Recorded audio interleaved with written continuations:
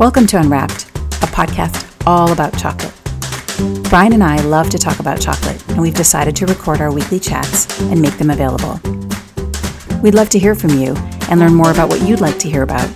Or you can leave us a review on iTunes or SoundCloud, or reach out directly to us on social media, myself at Chocolate Garage and Brian at Abandoned Coffee. Thank you for listening. So, we finally have got to the place where we are managing to interview folks, and there's been a bit of a hiatus and very irregular production of our podcast lately. Right, Brian? I'm sorry. And you know what? Brian just had a third child. Well, I think his wife did, but and now that the baby is out, it's everybody's responsibility. So Brian is juggling a lot, and it's the holiday season, which is very busy for Christmas, for chocolate. So there's lots of reasons, but also, obviously, since this podcast that we started was all about us just getting on the phone for an hour with, very little preparation and just talking about whatever was on our minds in chocolate, it gets more complicated when you have to bring in a third person and figure out their schedules. And it turns out folks in cacao and chocolate sometimes move around quite a bit and aren't necessarily on the same time zones or with good access to internet. So that's been a really interesting challenge. But here we are, and this is episode 21, and I'm just so delighted to have Christy Leslie on the phone with us. Hi, Christy. Hi, it's great to be here. Hello. Hi. Yeah. We're going to see how this sound works out for a three-way call. But we have Christy Leslie here, who is a lecturer at University of Washington, Bothell. Did I say Bothell right? Bothell, actually. Bothell. So one of the consistent things with Brian and I is we pronounce things differently, each of us. I'm pretty sure mostly I get it wrong because I have a weird way of pronouncing things. No, we both do. It's okay. It's mutual. Oh, actually, yeah, I know what it is. In English, I get it wrong. In other languages, I get it right, and you get it wrong. Correct. That's kind of the thing. Correct. In English and other languages, I get it wrong. So Well, you made Bothell sound more elegant, actually. Bothell. So. Bothell, yeah, it sounds less like Bothell kind of rhymes with another word that we don't always use with respect to academia, I suppose. So, yes, so you're a lecturer at University of Washington, Bothell. And so I have here the interdisciplinary arts and sciences, global studies, and African studies. So you're looking at, and you have been looking at and studying cacao and chocolate for since I suppose you've been teaching, right? So I'd love to hear as a start, maybe how you came to chocolate in an academic way, how you were drawn to it. And then after that, I would love to touch on how we first met and our sort of awesome evening eating chocolate in the Chocolate Garage till the wee hours of the morning. So let's start with the first, how you came to chocolate. Yeah, absolutely. And that was a really fun night. And so I look forward to talking about our early conversation also. My coming to chocolate academically, I guess, came from a personal place. I've always, always, always loved chocolate more than any other food obviously I loved my family, but I loved chocolate. When I was little, it was really so... just so important to me, and I just was constantly trying to get my hands on as much chocolate as I could. And so it's always been there for me just as a flavor. And I really never ever thought about approaching it from an academic standpoint until I was in my PhD program. Things have really changed since I started my PhD program in 2001, and that was a time when there was food studies. It was really not around. There were, now there's whole programs. There's master's degrees in food studies. The programs are springing up in the U.S., in Europe also. But it really wasn't considered a serious academic area, in the early 2000s, or it was really just beginning. And so I never came into my PhD program thinking, oh, I'm going to study chocolate. It would have been, I don't think I would have been admitted to the program. It was a different landscape, in the academy. And I think there was one book that everyone read, and it was Sweetness and Power by Sydney Mintz, which is a social, cultural, political, economic history of sugar in working class Britain. And that was kind of all we had. And so my own coming to it happened in a kind of a strange way. I started out studying water, and so I'd lived in West Africa before going into my PhD program. I wanted to return, and I thought water was going to be the thing I would study, and I was looking at privatization of water utilities in Senegal, actually. So I wanted to return to French-speaking West Africa, and this felt like a very important issue. And so I had all my plans set. I was, even to the point where my PhD examinations were set. And around the same time, I applied for this travel fellowship. And my university offers a fellowship for both undergrads and graduate students where the goal is to just get you out of your studies and just get you out into the world. And the only thing you have to do is travel. And you're wide open with what you can pitch. And I pitched this, I remember just being so tired and so just worn down by, years and years and years of academic study.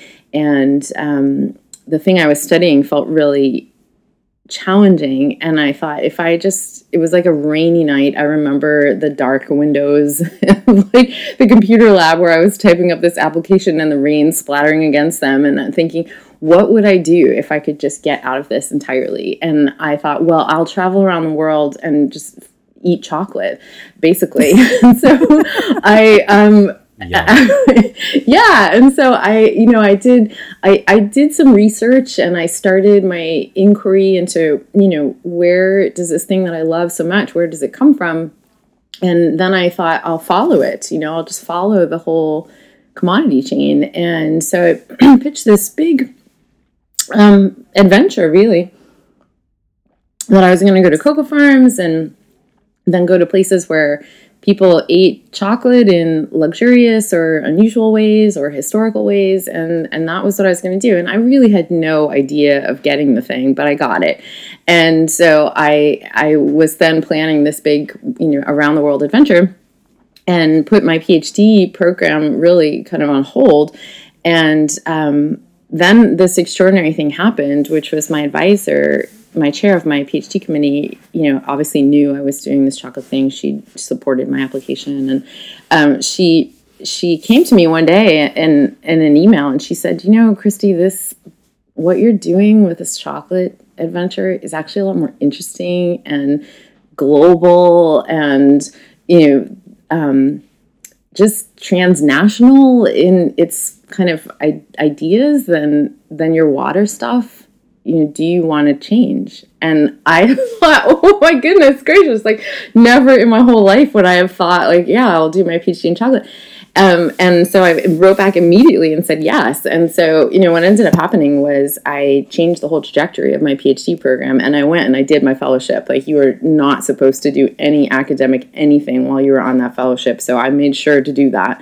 And I went away for months and just traveled around and did my, had my chocolate adventures. And then I, settled down to some serious PhD research. And so for me, it was totally unplanned. It was not anything I intended. It was fortuitous in a million ways. And my gratitude for that time of my life remains so, so strong, because it changed everything. It changed everything. But I think it's important for people to know that, in 2001, the idea of studying this as a serious academic object of inquiry, was not on anybody's mind, really, that I knew. And now, of course, that's totally changed. The landscape has totally changed. And where for many years after finishing my PhD, it felt like I was the kind of scholar of chocolate. Now there's lots, and so it's as a kind of academic thing that people will study in a systematic way from the university location, I think it's just blossomed, and now there's all kinds of really, really cool stuff happening, which is fantastic, because for years I just was in a conversation, I felt like, with myself.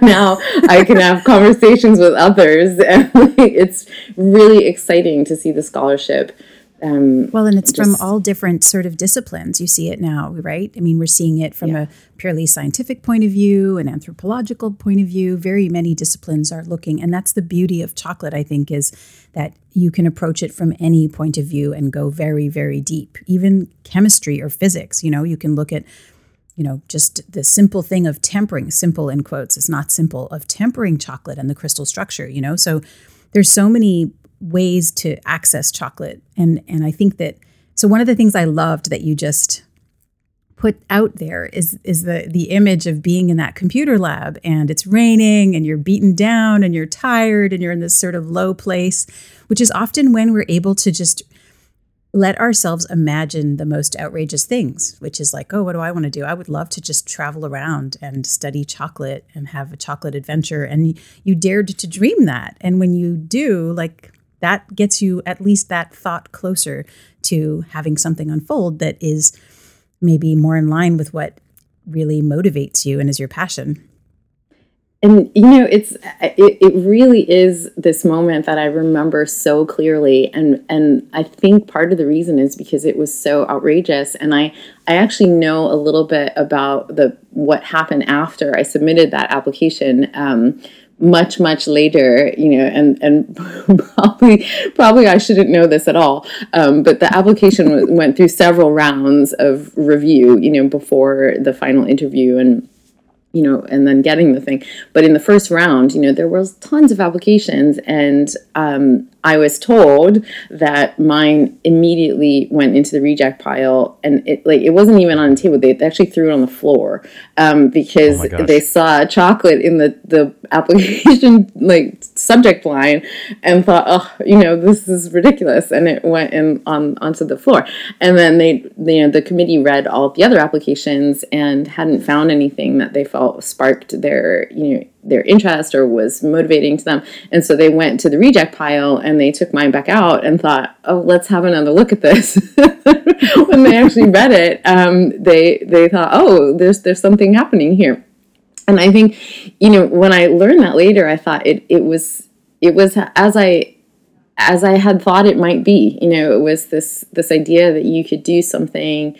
The idea of the fellowship wasn't not serious. It was almost like go have an adventure in a serious way, that you not to study, but to be present in the world, to be out there encountering people and places and experiences that were different to what we know sitting in our universities. And that now I feel like chocolate is this vehicle for it. Now that is, especially in the craft sector, chocolate has become this thing that we look to help us get out into the world and understand difference. And in 2000, whatever this was, it really wasn't thought of in that way. It was just a light, fluffy thing, I think, that, immediately went into the reject pile. And so things have really shifted. And I guess the other thing too, when you were saying before, Sunita, about the science part, there were people working on it, right? There were people working on chocolate for decades, centuries really, before I started my own studies. But they were in the hard sciences, they were studying the genetics. Certainly in West Africa, there's just tons of anthropological research amongst cocoa farmers. There were people doing all these things. There were certainly, no shortage of technical guides to make chocolate from the manufacturing side. What there wasn't were the things like Sweetness and Power, like Sydney Mintz's book, which were these socio-cultural and political, economic, really interdisciplinary works that started with the idea of chocolate as a food being important. And so there was tons of work, it's not like I stepped into a vacuum, there was lots and lots and lots there to read and learn and study. What I didn't find were, this thing that looked at chocolate as having its own identity, and that identity having all these different facets to it, political side, an economic side, a cultural side, but also this idea of movement, that it starts on the farm and then ends up in a factory, and those identities move through that, with it and change along the way. which is what I ended up doing in my dissertation.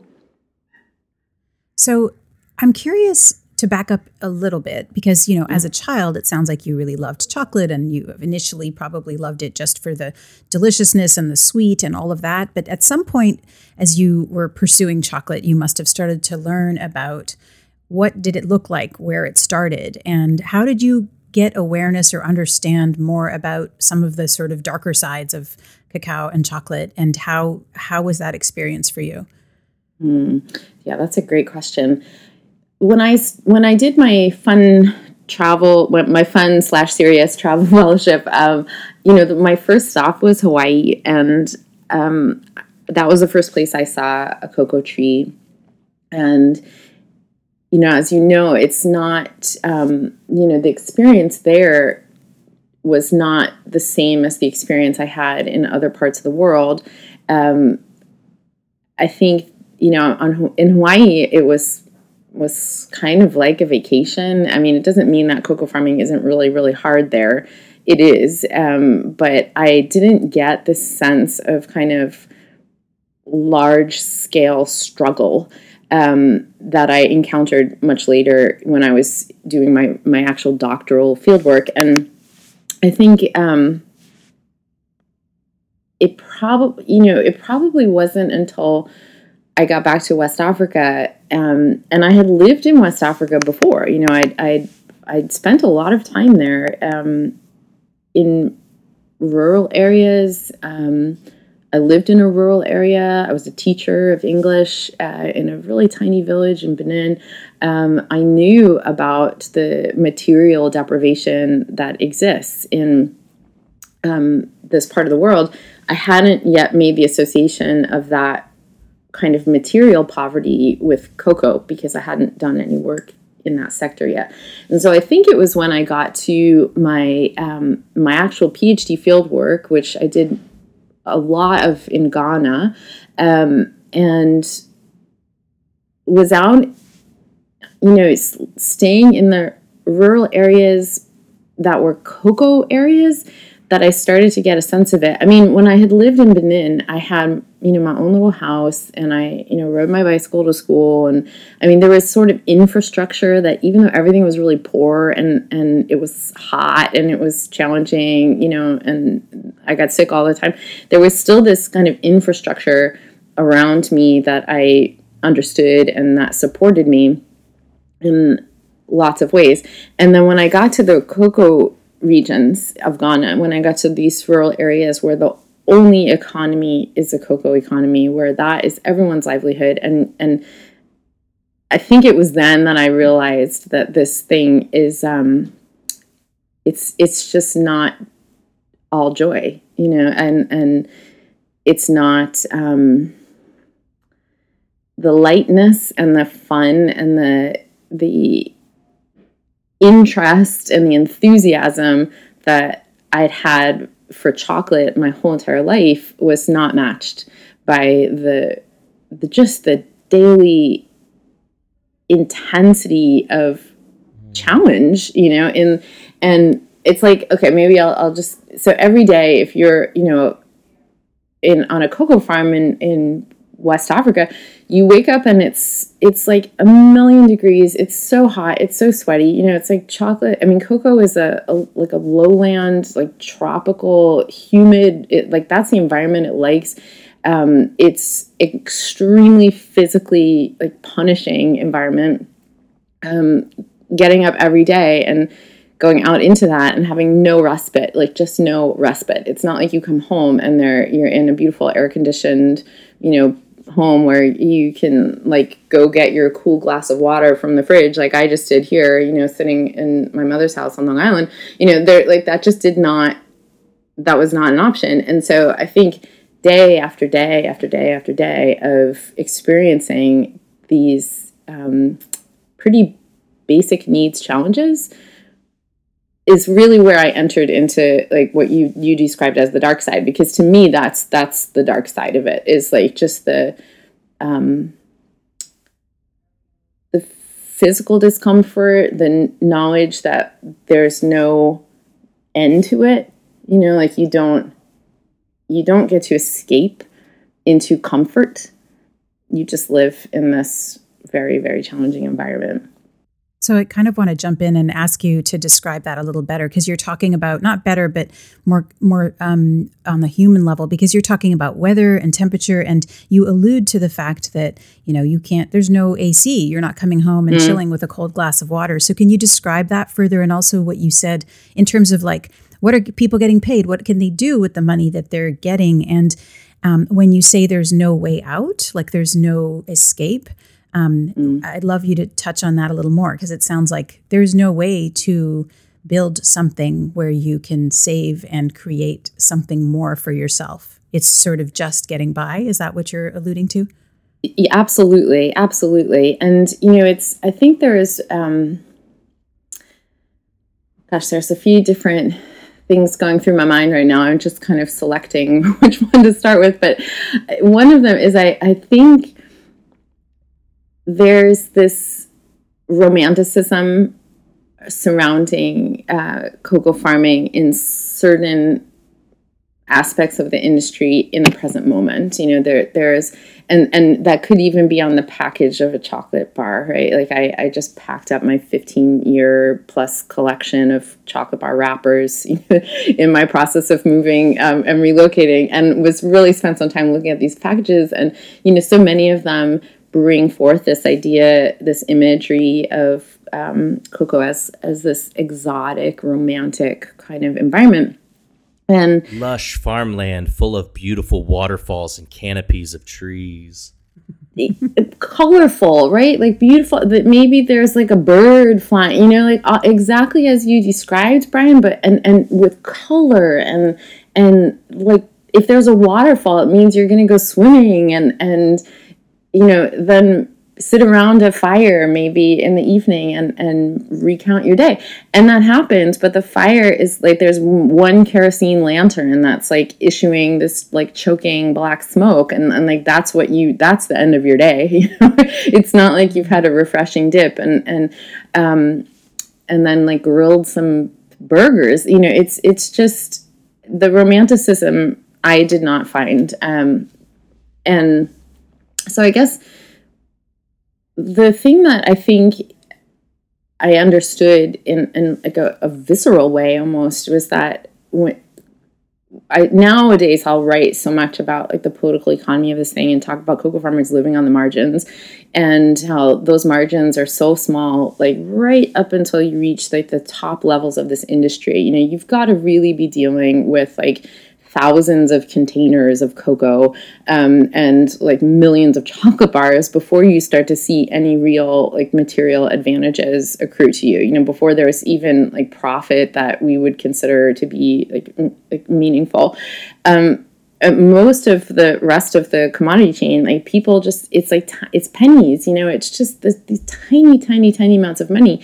And the effort that goes into making those small amounts of money is enormous. And I don't live like that. I've been a university professor for so long, it's not like we're in the like top 1% of, salaries, but there's comforts and there's regularity to my pay. And there's like things that cocoa farmers just do not have. Like they just don't have it. And so you're in an environment where you look around and everyone's, house is made of mud and maybe it has some straw roof or a thatch. And, if the weather goes wrong, even your house may not be a viable structure, right?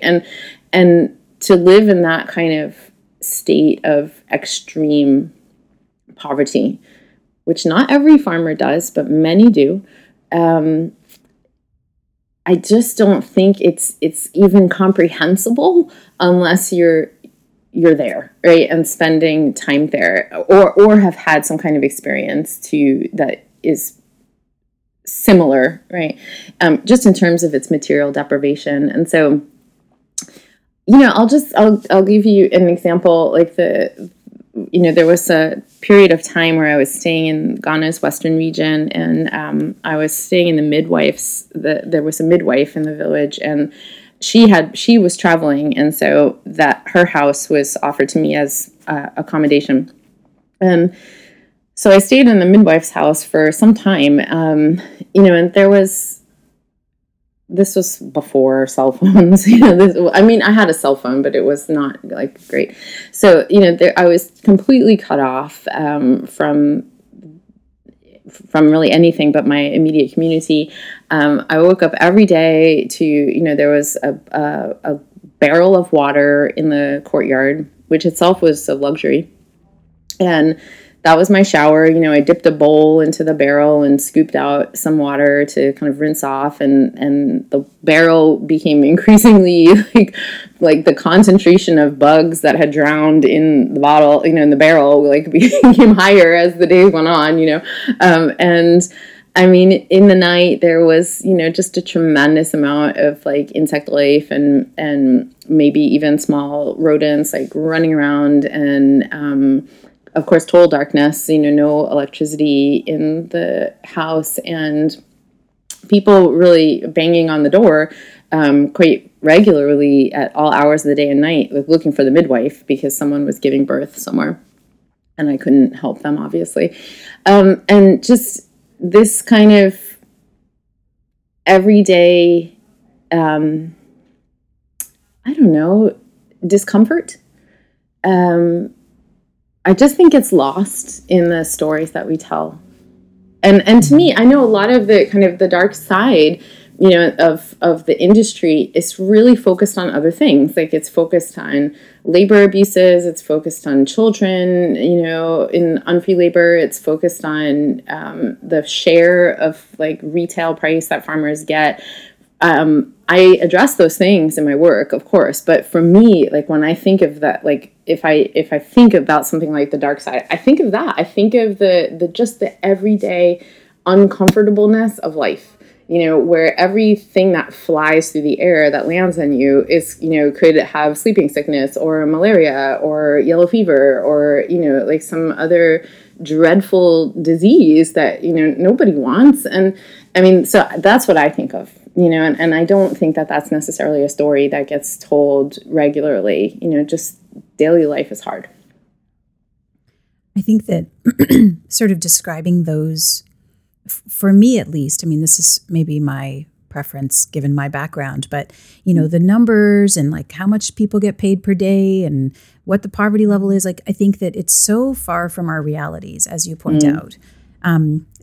What that looks like in terms of daily living, in terms of the lack of comfort, in terms of risk and disease and no food security or little bits of food here and there and just no change in sight, right? Just sort of being in the moment. You're forced into the moment because there is no possibility to plan or to count on anything in the future.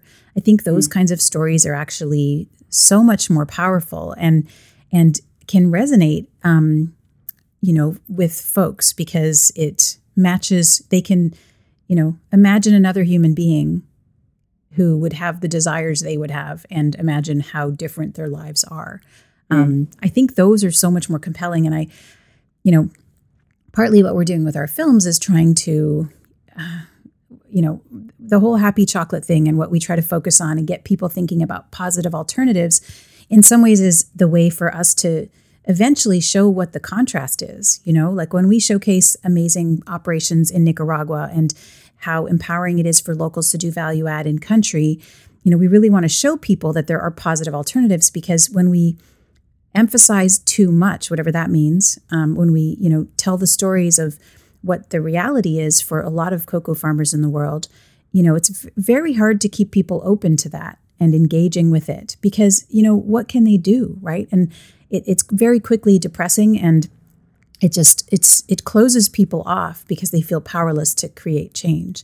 And so it's an interesting, just from my point of view, in terms of the work I do of trying to educate people and my desire for people to understand what it looks like, get a sense of what cocoa farmers' lives are like. It's a difficult dance to keep people, especially in California. Maybe it's worse here just because it's always sunny. So everything's always great. And we, don't really I think it's probably prevalent across the country, but it seems like it might be a little more emphasized here.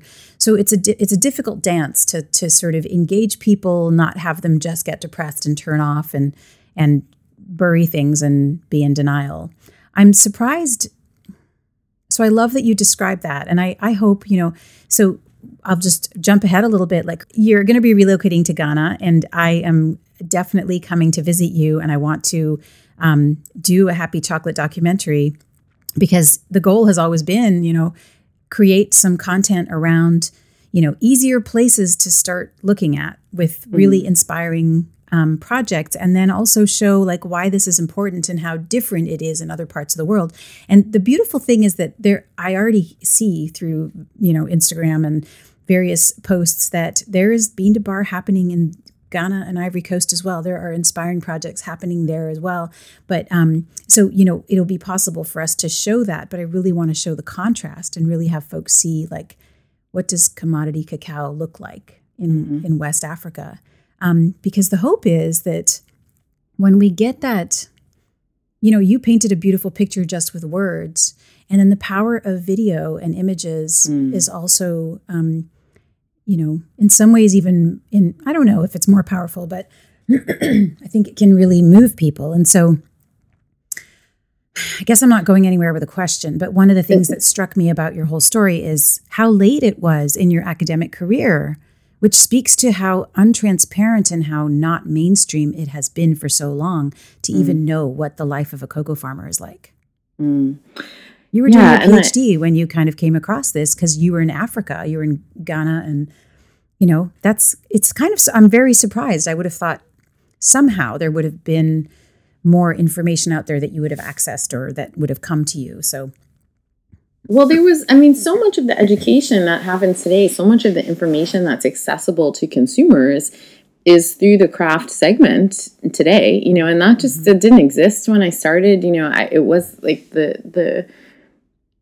Scharfenberger was around, but there was maybe 5-6 people, doing the kind of craft work like Steve DeFries and Mott Green. And I just didn't have occasion to come to cross paths with those people. Right. I didn't, why would I, and even as a passionate chocolate consumer, there was no outlet, there were no retail spaces, there were no festivals that I knew of anyway, to come across those people. And so, what I knew was through like the candy aisle, there was no place where I as just an everyday consumer of chocolate, could begin to learn. And now there is so much, right? And so, but 20 years ago, there was nothing. 15 years ago, there was very little.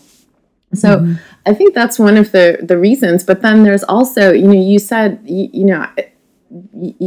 said that what I'm looking at in West Africa is commodity, and that is another huge divide, I think, in this industry, because, I'm not a lone voice in the wilderness, because there's like Gary Guittard and John Kehoe. There's people who've been really focused on West Africa for longer than me, and who bring it into conversations and even use the beans. But certainly there's not so many of us who spend time in West Africa who are in what is really the heart of this industry.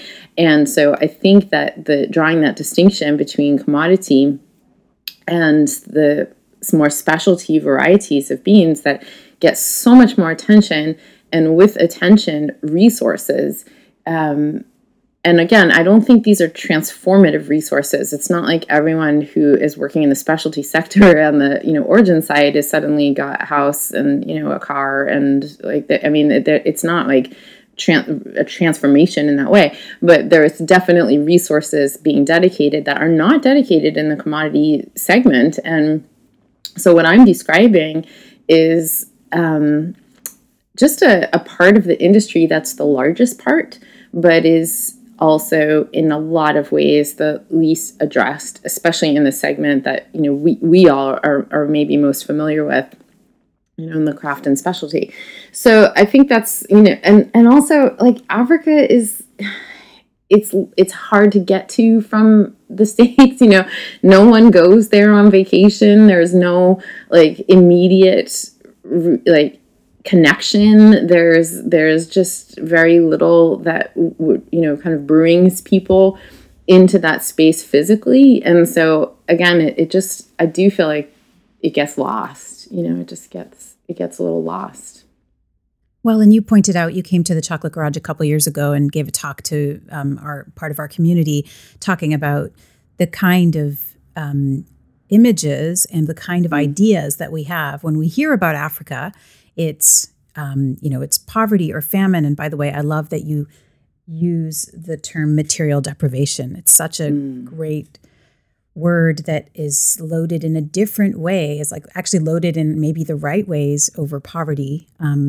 But you made the point that we have a certain set of images that come into our mind when we think of Africa, and they're all kind of catastrophic and awful and suffering and nothing, like just lack of things. And you were pointing out just the beautiful, rich traditions and culture and energy and life. And I think that really plays into it as well. And it's easy in the craft segment. This is something you brought up for us to and this is something that you totally schooled me on, and I am forever grateful, and I'm still learning.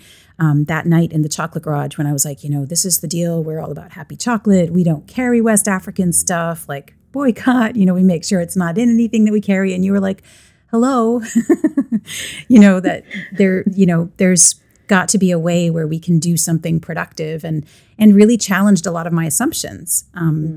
I would love to sort of touch on that a little bit if you would. Yeah. And, one of the things I was actually just thinking as you were speaking was that, what I haven't done in this conversation is just bring in the other element of daily life and like the kind of everyday existence that is positive. I've described all this discomfort and it's so real, and I will not minimize it. It's like, when you're sitting around with like cocoa farmers in West Africa, like I'm not kidding, like it's totally normal to have like someone be like smacking your shoulder because a huge fly has landed on it, and they're like, oh, that's the one that has like the sleeping sickness. I mean, it's just normal to like be bombarded with like just dangers in every minute. But then there's also this. Like one of the things, I was actually rereading some of my field notes and journals from early cocoa fieldwork in Ghana, and I came across some journaling that I'd done that was about how when I was in the bush and working every day on the farms and in the warehouses and things, that in the evenings I came back to wherever I was staying and I was totally clear in my head. I had no like fuzziness in my brain. There was no stress. There was no, what am I like, oh, I didn't send that email, or I didn't, I better go to the store and get that thing, that thing that I wanted. Like there was just none of it. And so I don't want to, like, what there was is people coming together, like literally sitting around a kerosene lantern and chatting and talking and being a community and neighbors visiting each other and, people helping each other out, whether that was with productive activity or just social activity. So, I mean, I feel that there's not like, it's not like my experiences there are just uniformly punishing. There's so much positivity and there's so much just texture of life and quality of life that is positive and is a wonderful thing. So I think there's that too. And I don't do a good enough job of telling that story. Like I focus on the discomfort because I'm trying to get this point across, about what daily life is like for, that part of the industry. But yeah, I mean, there's beautiful stuff too. And in my experience, there's all the poverty I described, like, and all of those deprivations are real, but there's also it's an honest living, you know, like people are just working every day, like doing their daily activities. People are good. They're, you know, interested in success. They're like looking after their families. They're looking after their friends. You know, the story that gets told about West Africa is just so often one of like horror and slavery and abuses, and it really doesn't, you know, it just masks the fact that, I mean, by and large, what I've encountered is just a very kind of hardworking population of people who are doing their best to get by with a very, very meager income. And so, yeah, I think it is important to kind of know that too, you know, to know that it's not all bad. There are joys, there are everyday pleasures, and that most of the people are just doing their best, you know, just like we are, right? We all just get up every day and do our best to do our work. And that's what the cocoa farmers that I've met are doing too. Brian, I wanted to check in with you and see if, you know, this is a departure from our normal conversation, but, you know, we've definitely alluded to this, and you know that this is something that I am like, that is kind of my focus or my desire to like bring more light to this. I'm wondering what's coming up for you in terms of like, is this surprising or just anything in terms of all of Christy's descriptions and specifically West Africa, which we don't talk about. No, it's not surprising.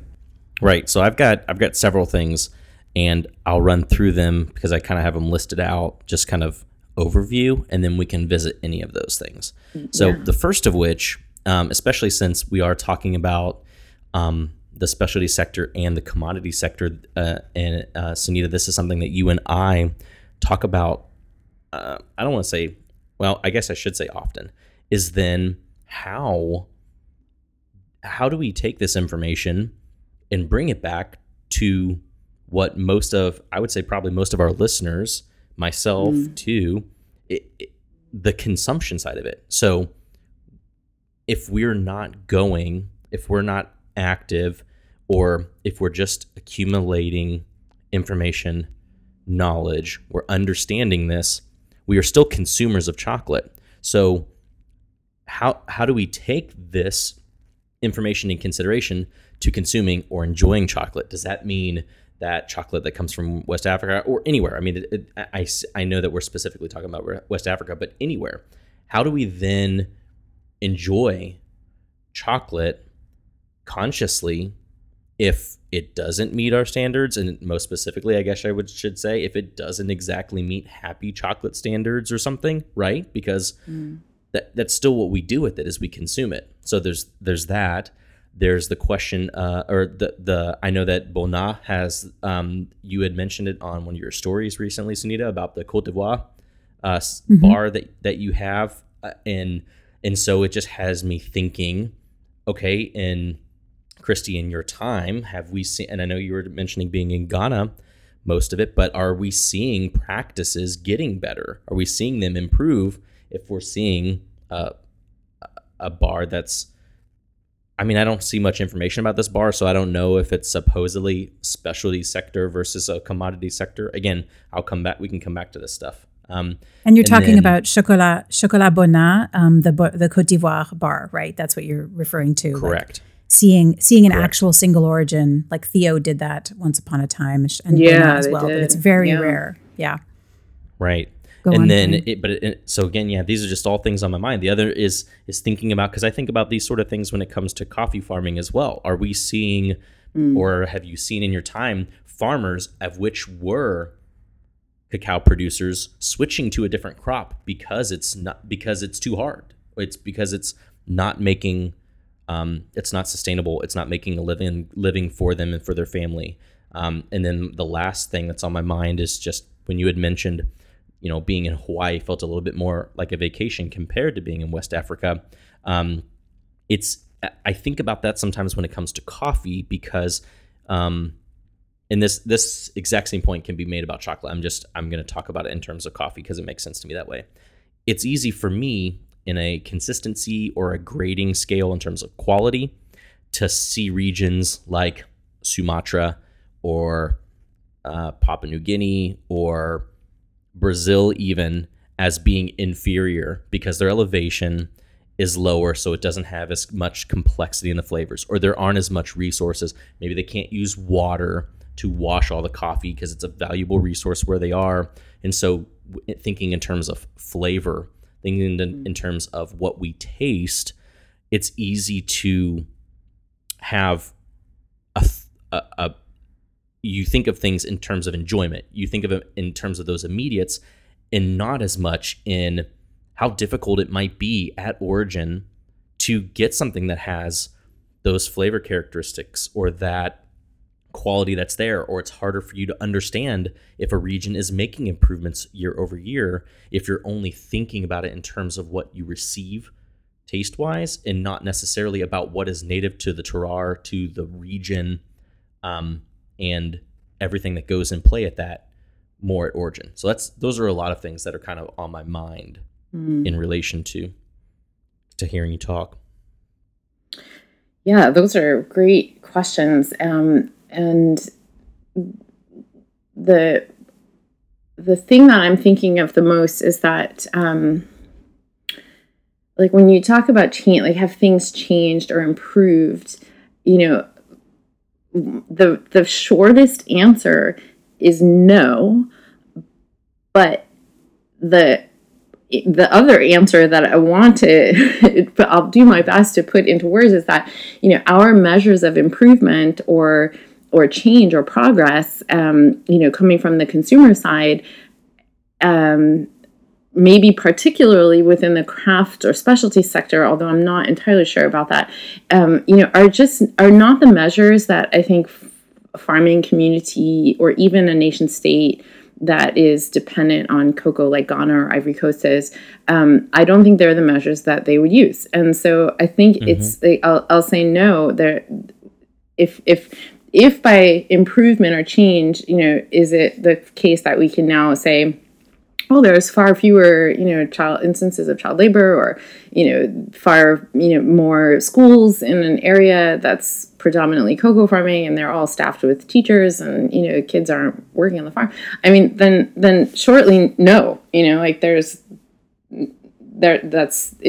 the same. And it's very, very, very difficult for me to imagine, ever being able to give a yes answer to that, because the material constraints when your country exports a primary agricultural good are so, it's just so confining. It's like we live in industrialized societies where until I guess now we have a corporate tax base that is funded, development of roads and hospitals and airports. And just that's how industrialism improves our lives, is if we minus out the pollution parts, it's actually given us infrastructure and a tax base with which to create a welfare state that makes our lives have all of the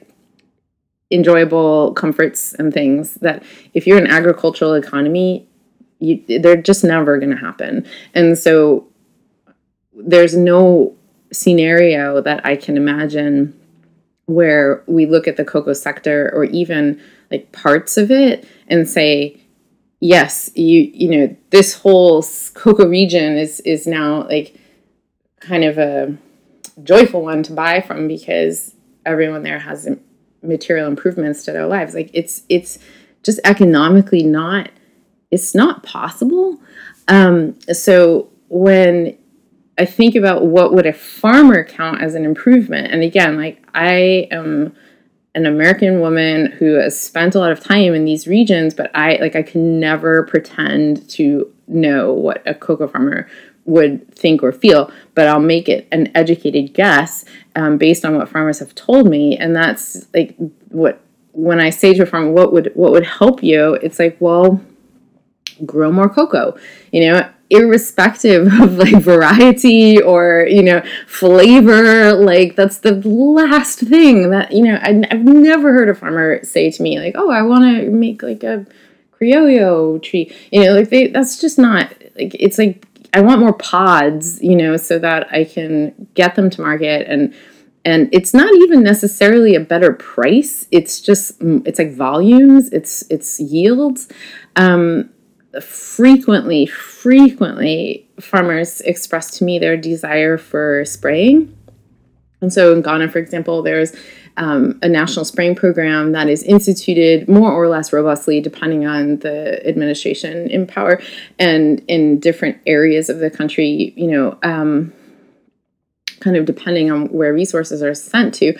But like, spraying is the most immediate impact that farmers understand as improving their yields, because it makes the cocoa more productive. And by spraying, I mean spraying pesticides and fungicides. And so, like, these are not, like, I offer these examples because I think they really show very starkly how, like, priorities on this end, like, find me the specialty chocolate maker who's going to say, like, yeah, let's go spray pesticides. And, like, that's a measure of improvement in farmers' lives. Like, never, ever, right? And so, but farmers say it to me all the time, and so I think it's a matter of, for me, improvement or progress or kind of industry shift, revolution, right? If I'm going to use the word in its strongest sense, its truest sense, would be for both of those sets of priorities to somehow merge or understand each other or move closer together, because I think that there is just so much distance. Like, and I think it's not just economic distance, it's cultural distance. It's like, what are your priorities? Because what are your options in life? And if your options in life are farm cocoa for, generations to come, then those are going to be your priorities. And for that to be part of an understanding in, this side of the industry, for me, would represent some real change, because it's not healthy to spray, it's like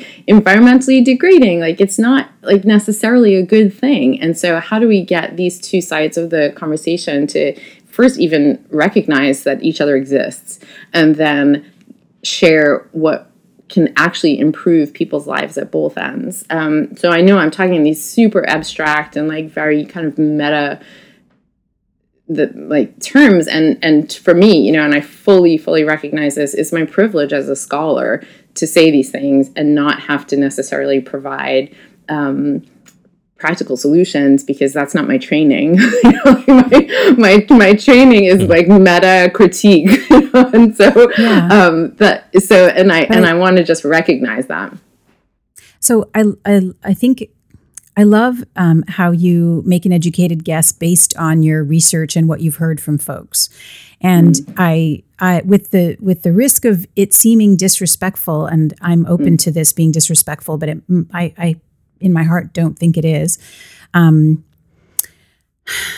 How can anyone make a suggestion of what they want when they're locked in a system? And I think this applies to us here as well.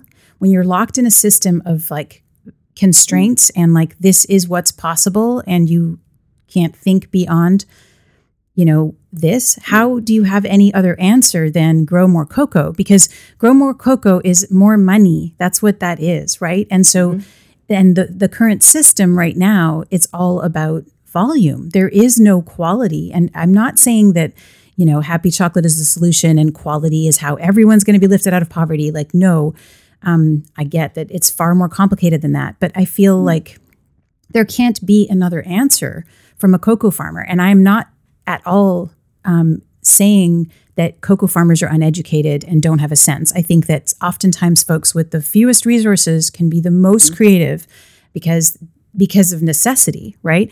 But I feel like we're stuck in this system where we accept all of these sorts of constraints and scale and efficiency and all that kind of stuff. And so the cocoa farmer, when you say grow more cocoa, have more pods, What I hear the cocoa farmers saying is more money, because then I can sell those pods. And more money is a different thing and has potentially different answers. Like if our system punished on pesticides and cared that there was chemicals in cocoa, then the farmer would not be looking at pesticides. The farmer would, or how to buy them and put them and apply them to get more cocoa. Like that's the thing, is that we're so stuck in what it is that we push for with our system that we don't even begin to look at these other options, right? Yeah, absolutely. One of so like, to make a like super gross generalization, like agriculturalists, especially in the commodity sector, are conservative as a group, right? And that is a generalization. That does not mean every single person, but if you're a farmer, especially for, an export good, you tend to be conservative. Like if someone comes in with an idea, even like, so, and like pruning is, or kind of extreme pruning where you're chopping off limbs and things and, for regenerative purposes, is like the classic example, I think, because it's healthy and it's good. It will mean more productive trees, but maybe several years down the road. And I mean, no farmer ever wants to do that. And so, one of the kind of places that or things that I've noticed that's been happening, and gosh, it's like many threads kind of coming together in this, and I'll try to express them. But one of the things I've noticed is that when young people get involved in farming in a way that allows them to bring in kind of healthier environmental alternative approaches, then there's some real potential, right? And this is not an abstract, I was doing some research in Ghana it was a few years ago now, it was 3 or 4 years ago. And I had a team of researchers from the university the Kwame Nkrumah Institute of University of Science and Technology in Kumasi. And so most of the team were students there. They were graduate students, in master's degree programs, and doing surveys, among the farmers. And a few of them, like these students, their dream for their own livelihood was to farm differently, was to take organic approaches, was to return to their own like rural homes if that's where they had grown up, or establish farms in, if they hadn't grown up in a rural region, and to kind of bring these interesting ideas about healthier practices for people, for environment, for trees, for consumers, that I think the kind of older farmer might not necessarily be super enthusiastic about, because that's a kind of a natural progression of time. It's like when you get older, you're not as willing maybe to take risks. It's just the same as like we all approach our 401k plans, right? Like we're less risk tolerant and like that's what a farm is, for a farmer, it's like their 401k plan. And so, where I have seen younger people wanting to practice farming in a different way, I have seen tremendous reason for hope. And again, this is not large scale, it's small scale, but that doesn't mean it can't become larger, right? It might not ever take over the industry, but it could certainly grow. And I think there's just an enormous potential in so many different parts of the value chain, and so I'm moving to Ghana, and my partner's already there. And one of the things I was going to miss most, I've been living in London for almost 2 years now, and we have a beautiful organic produce. I can pick my organic tomatoes and they sort of arrive on my doorstep, and it's so lovely. And I was really thinking, gosh, how are we going to do that in Ghana? And my partner just sent me a message the other day saying that he'd found an organic produce delivery service, and they, like, one of the delivery spots is right down the block from our apartment in Accra, and so I was just like delighted on so many levels, like a personal level, because now I can, get my nice produce, which is such a complete, like, first world ridiculous priority. I was happy about it, but it also means that if it's happening at scale, right? It is happening at scale in Ghana. Like, for this to be, for that this exists means that a lot of people want it and that the business is viable, right? And so if it's happening for lettuce and tomatoes, then it can happen for cocoa. And I think the young people, it kind of goes back to this thing, like, what's a cool industry to work in, right? And until cocoa is cool, no young people are going to want to go into it, right? Like, until it's like you're going to get respect and have what you consider to be a fulfilling life, by working in this sector, like, people aren't going to be attracted to it. So it's the same here, right? Like, now being a farmer and farming, whether it's urban farming, keeping your bees or, whatever it is people do, or like actually farming for a living. I mean, now it's cool, right? And when it's cool in West Africa, which I think it's becoming now, then we will start to see some necessary change that moves us away from this older, more conservative model into something that's more open to innovation and possibilities. What comes up for me when you say that is, I was just in India. I'm going to be bringing folks to India in February. And one of the movements I see there, just a particular tree to bar operation. So folks who are growing cacao and coconut, by the way, and also doing finished product, right? So they are exporting some of the cacao. This is Karthi and Manoj's farm in Pollachi in Tamil Nadu, in southern India. And so they are exporting some cacao to the craft chocolate segment, but they're also doing finished value add for both chef's chocolate as well as the individual bars, craft chocolate in India. And what's interesting is that all of that craft chocolate is currently being sold in India, right? Huge market, huge middle class of folks who are interested in quality and reducing sugar intake and eating darker chocolates, all of that, right? And so what's fascinating is, and what you just mentioned about in Ghana, the idea that you're going to get these local produce, organic produce deliveries when you move there, and that's available and desired, and there's a market for it. So what about, like, that could potentially shift things where these countries that have traditionally existed in the tropics to serve the North in the industrialized world, serve is a nice word, to be extracted from and exploited for our benefit, and with all of the riches ending up sort of in the industrialized world, captured there through value add, I imagine mostly.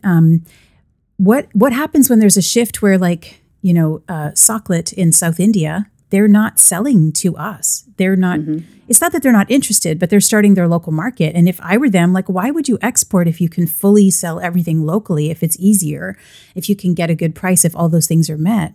And so what happens in Ghana if there's more and more demand for those kinds of things, organic produce? If, do cocoa farmers eventually, if it's possible where they're growing their cocoa, switch over to also growing organic produce because there's actually a market for it and they can sell their stuff locally and they could just get off cacao? I mean, then they're independent and able to, diversify at least. And if things continue the way they are, where folks are totally squeezed at the beginning of the supply chain, then cacao is less and less desirable. And if there's ways to sort of enter into these other markets for local consumption, and it's at least as good or better, and I have no idea what an eggplant costs in Ghana. Like, I'm really it's the idea, the sort of the movement of changing countries and changing identities around value add and finishing products in country. And I'm seeing that in India, just with like a glimpse of a few food products there. Yeah, I mean, to me, like what you just described, it makes me feel like so, it's like this vision that I would just see as like a real a real revolution if we could make that shift, because, what cocoa did in West Africa, along with, cotton and coffee, and prior to that, natural rubber, and is it just decimated the food production landscape, and the arable land there, until the colonial period was, and maybe it just prior to the colonial period, was devoted to crops that people used, and like the large scale shift to export crops that nobody used, was a real revolution in the worst possible way, right? It just was a complete transformation.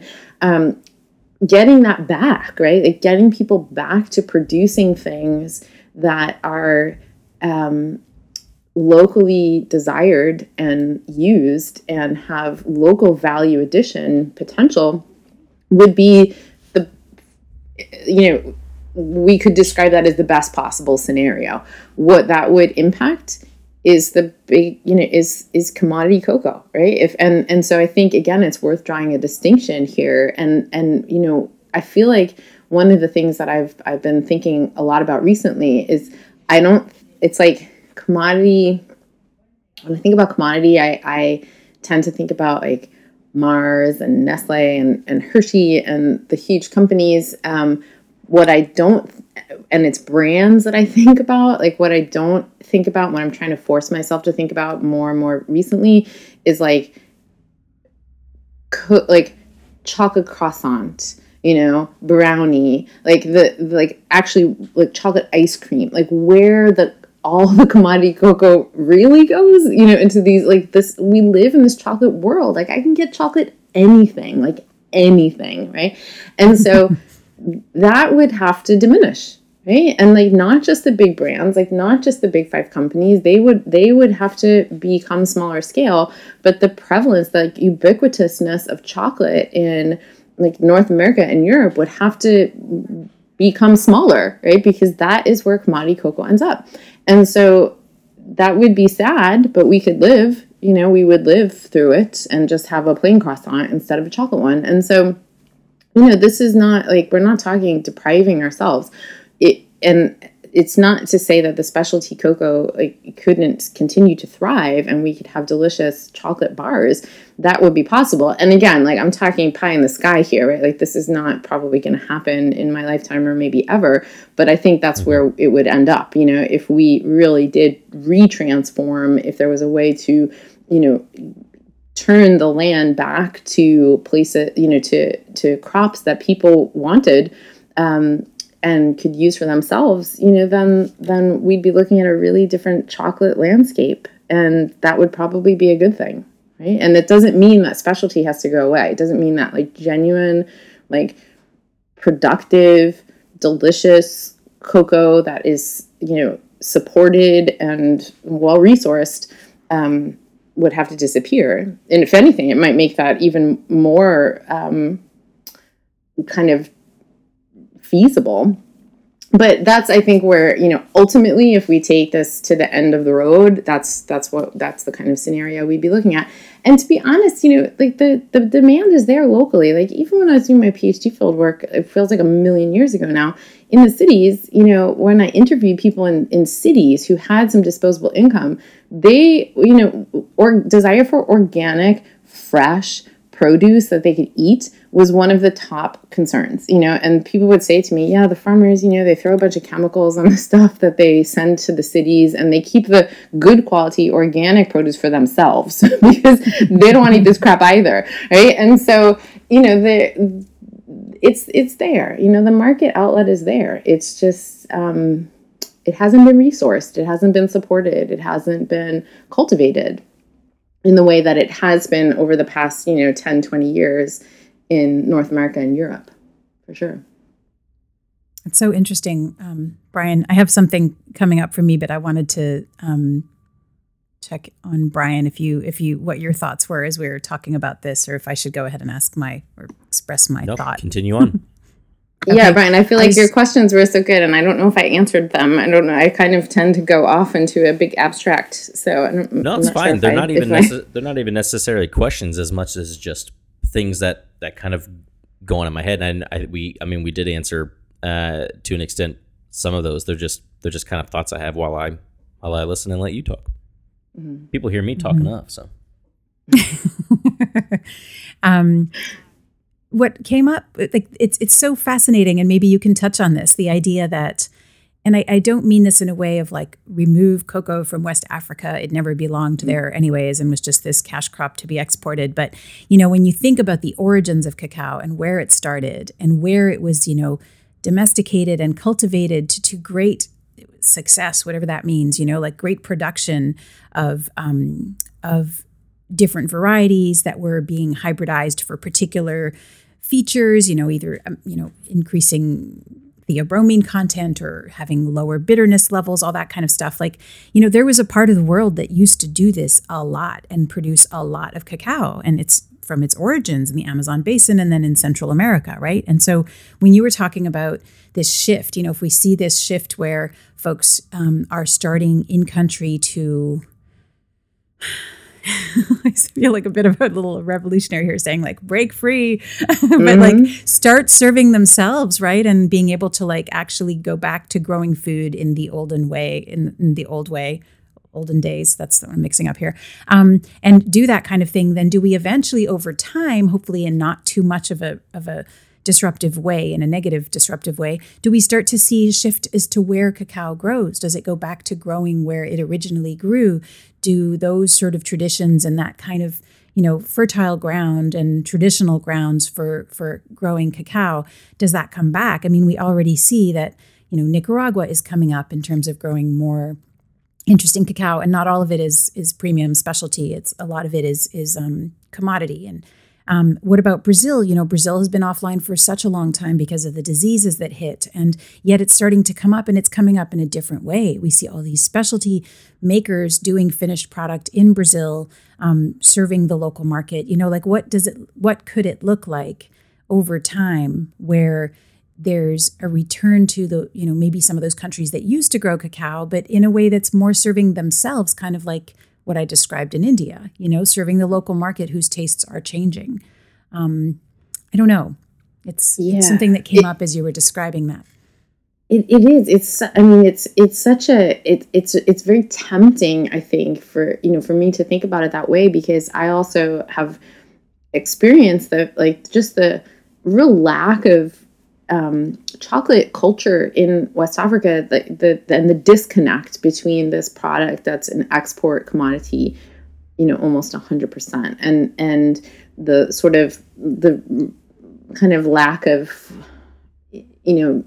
understanding or interest in the later value added stages of the thing, from a cultural perspective. And in fact, that's the next project that I'm going to work on in Ghana.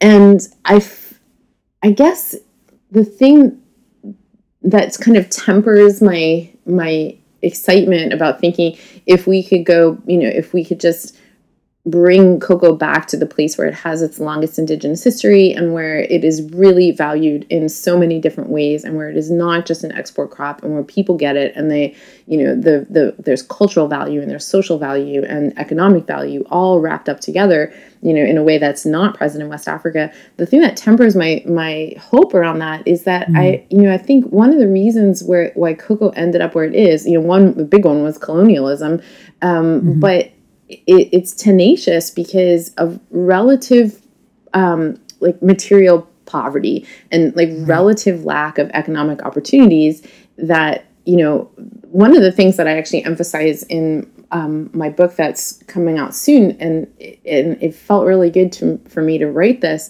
is that where we think of cocoa and this whole conversation, all the things I've just said kind of emphasized how cocoa is hard and it's challenging and it doesn't make people very much money and it's this incredibly uncomfortable life, is that's my point of view. For the people who live in Mali, or Burkina Faso, in the Sahelian regions that are completely arid, there is no agriculture, there is just no opportunity, there's just nothing. For them, cocoa is riches, cocoa is hope. Cocoa is the way to get ahead in life, and you will leave everything behind for the prospect of entering into an industry that I have just spent an hour describing as like incredibly challenging. And, you know, if you're like just faced with 100% lack of opportunity in Burkina Faso, you're going to look at an entirely different way, right? And so what has happened and what I imagine like continuing to happen is there's always going to be a poorer place in the world. You know, there's always like there. And so, you know, right now there's what I'm seeing is this shift to Central Africa. You know, Congo's getting all this attention. Like Uganda has got this extremely, incredibly competitive market, even though it's tiny, tiny, tiny volumes. And it's mostly unfermented. But, you know, you're looking at places where like cocoa is just shifting. And even if Ghana, for example, or Ivory Coast were to, you know, if everyone there was like suddenly farming their like organic tomatoes, then we would see cocoa go somewhere else. And it might be to Central and South America, or it could be to Central Africa, right? And so that's what I'm not saying it's impossible. I'm saying there would be other factors that would. Poverty pressures, you know, will always exist, and they can be a pull factor for cocoa. Right. You know, people, can be drawn to it. And that, I just feel like that is a point I maybe should have made earlier, is that this scenario of struggle is for many people a scenario of hope. Right. And the scenario we were just depicting, or that I was like, you know, dreaming about for a moment, is a radically different model. I mean, things would not cost the same. Things would be completely different. And so the companies as we know them now, who are the ones who, you know, purvey, I can't think of the right word, the most, you know, move the most cacao into chocolate, tea, candy, couldn't exist anymore in the form that they exist. And so that's a crazy radical thing, because we're talking about most of the market, right? That's like 99% or 98% of like all chocolate or cocoa is moving in that way. And so it's kind of an outrageous, wildly disconnected from our current reality kind of depiction. And your point of cocoa representing hope. I mean, it's so crazy that, of course, initially it was used as a currency, but it still is in many ways, right? You talk about those farmers in Burkina Faso and various places where it's like so arid and desperate, and like that's their hope. That equals money. Literally, it is a currency for them. Mm-hmm. So, yeah. I guess. I'm sorry, I interrupted you. Go on.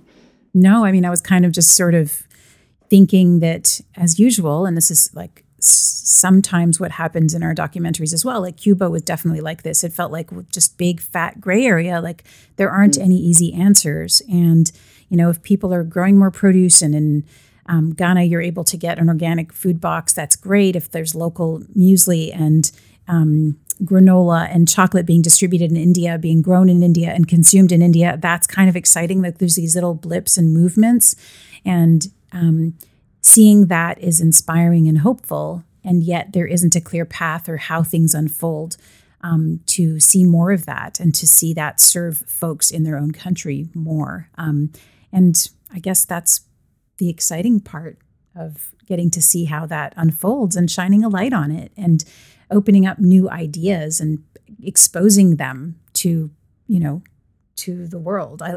No, I mean, absolutely. You know, and it goes back to what you were saying before about like the written text and film. And I think that there are these powerful ways to share the stories. And I think film is one of them. And I think this is one of them, maybe even more so than text. And it's like a heart wrench for me to say that, because I spend like most of my life writing text. Like I recognize that like not everyone kicks back with them in the same way as I do. But, you know, I think that is how it begins. You know, it's like, look at what has happened in North America, where, you know, I mean, 20 years ago, maybe 30 years ago, like the kind of local, healthy, organic, seasonal produce was, you know, I mean, we were still buying like spray onion in a can or whatever, you know, like now we've got this, you know, this incredible movement. And I think it's by letting people know that it's happening and inspiring and sparking enthusiasm and ideas, and, you know, someone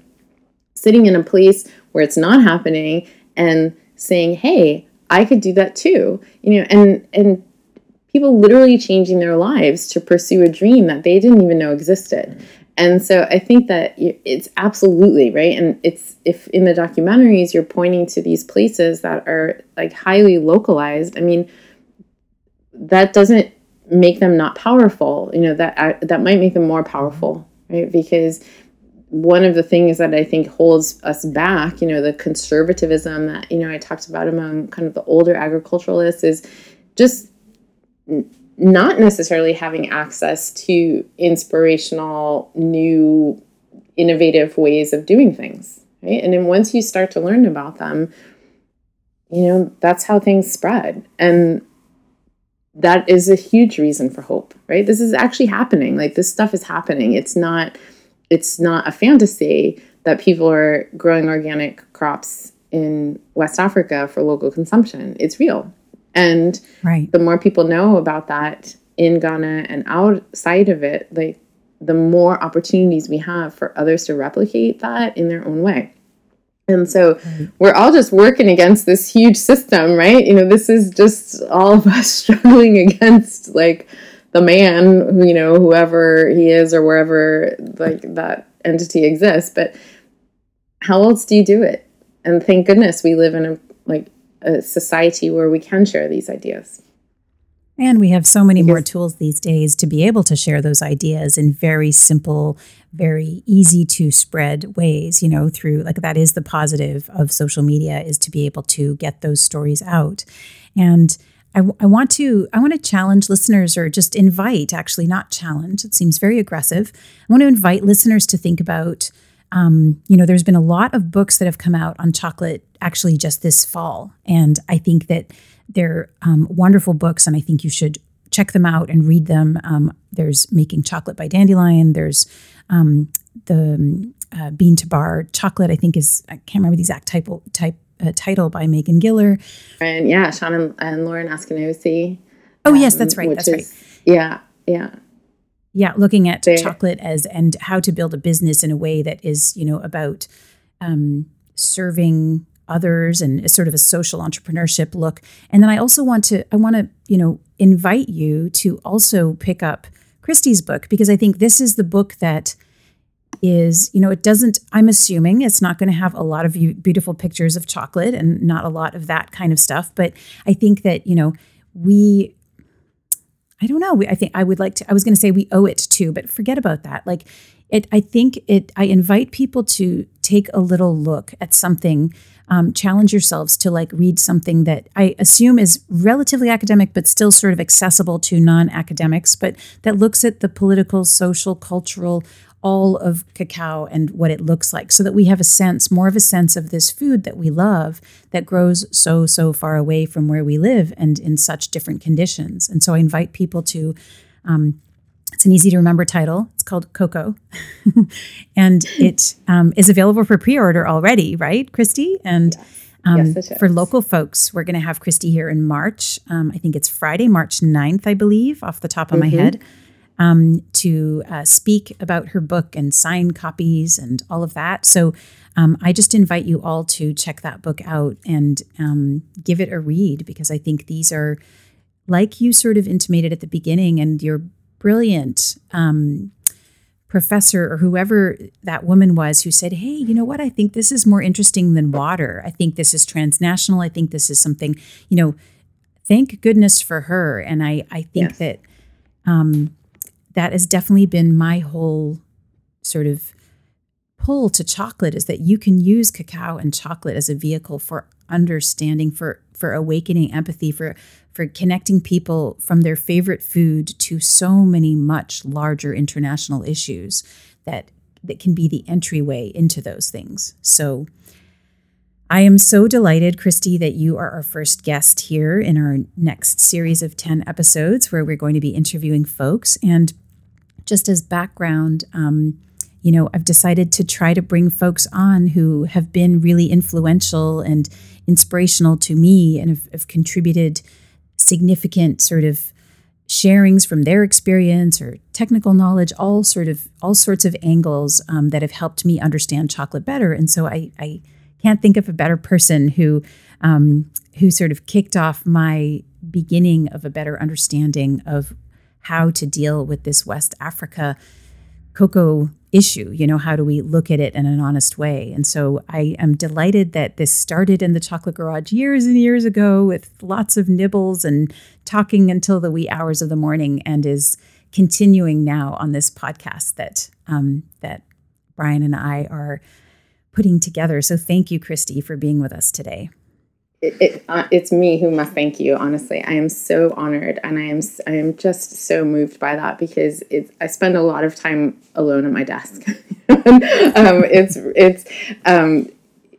To hear you say those words just is so incredibly meaningful to me, and I thank you so much, and I thank you for having me on, because talking about these things, with you, and as we started, as you said, many years ago, is really.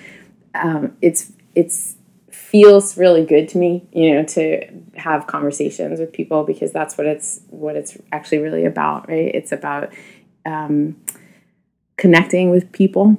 As I can write as many words as I want, but at the end of the day, if we're not connecting with each other, then maybe we're not doing very much. So I'm just so appreciative, and thank you very much for having me on. It's a great honor to be the first guest on your next set of 10.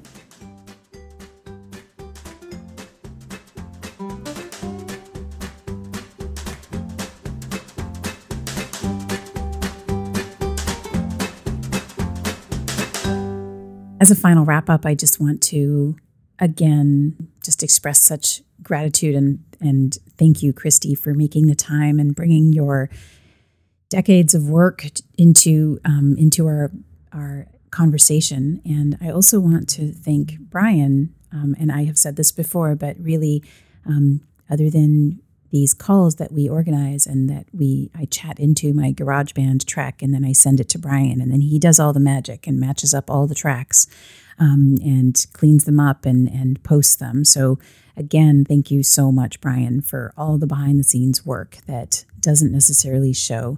This podcast is truly a combination of both of our sort of work and hearts and interests. And so thank you everybody so much for listening. We're really excited about this next 10 series of interviews with folks, and we're not really sure at all about the frequency in which they're going to be produced and be put out there.